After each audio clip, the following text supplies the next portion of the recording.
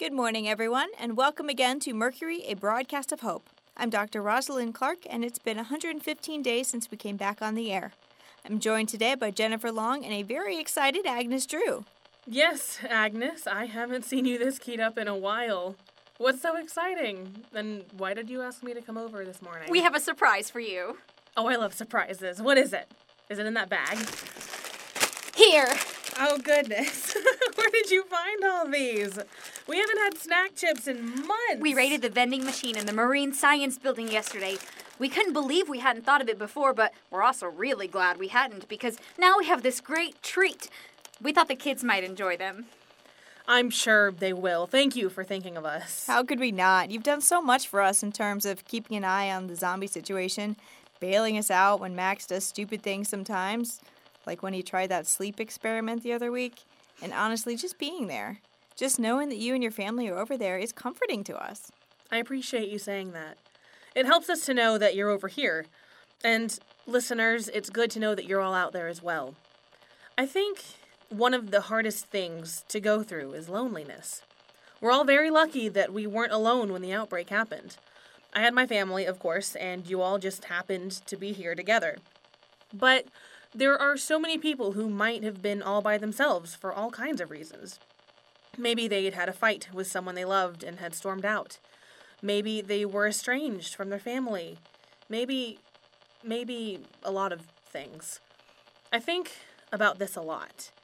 Going through all of the loss we've all endured is enough for anyone to have to cope with. Having to do it by yourself, I just can't even imagine. Asking people to take care of each other was something you mentioned when we first met you. Do you remember? I do, actually. It's an important part of who I am. It's an important part of who everybody is, or at least ought to be. Well, yes, but that's not really what I meant. I hadn't intended on telling this story when I came over here today, or possibly ever, really, but I suppose now's as good a time as any. When I was younger, about 12, I had a cousin, Carol, and we were so close. We were practically like sisters, and we played together all the time. She only lived a few miles away, and we would ride our bikes to see each other almost every day. But then her dad got a new job, and they decided to move to the other side of town, about an hour's drive away. And at first we called each other on the phone and begged our parents to take us to see each other. But the phone isn't a great substitute, and our parents would take us sometimes, but the drive was more than they wanted to do, even on the weekends. And then we both started getting involved in after-school activities, and those friends were nice, but they weren't my cousin. I missed her so much, and it really frustrated me that we couldn't hang out like we used to. One day, while we were on the phone, we got into an argument. That call had taken some effort to set up. Our schedules weren't meshing, and a couple of times I thought we'd had everything arranged, and she either forgot or had something come up last minute, and I would call and it would ring for a while before going to voicemail. And those times really hurt, because it made me feel like I wasn't as much of a priority in her life as she said I was.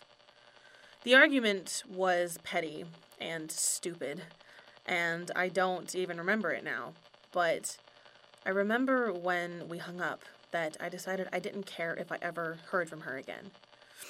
I didn't have the energy to chase her down.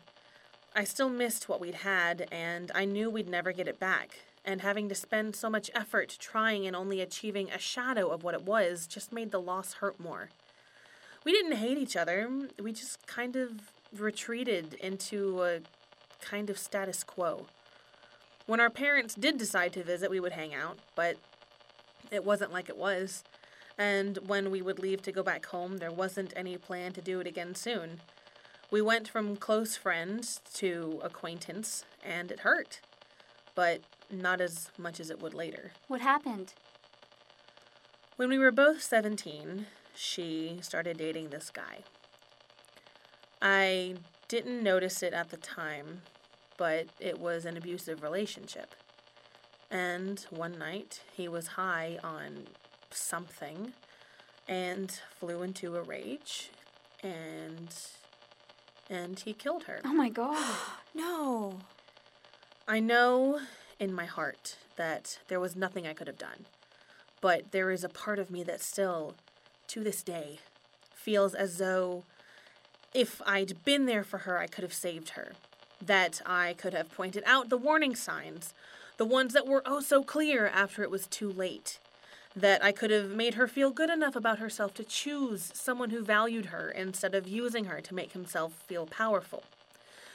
And even though we hadn't been talking as much as we used to, when she was gone, I felt so lonely.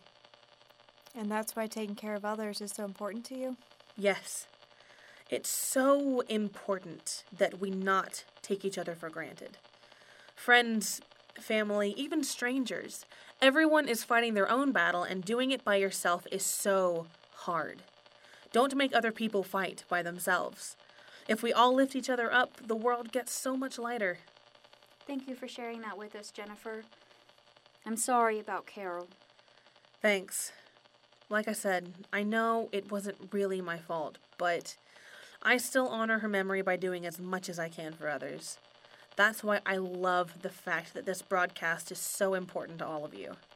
Speaking of the broadcast, I hate to be that person, but we need to wrap it up for today. I understand. Thank you both for letting me have this time. Of course.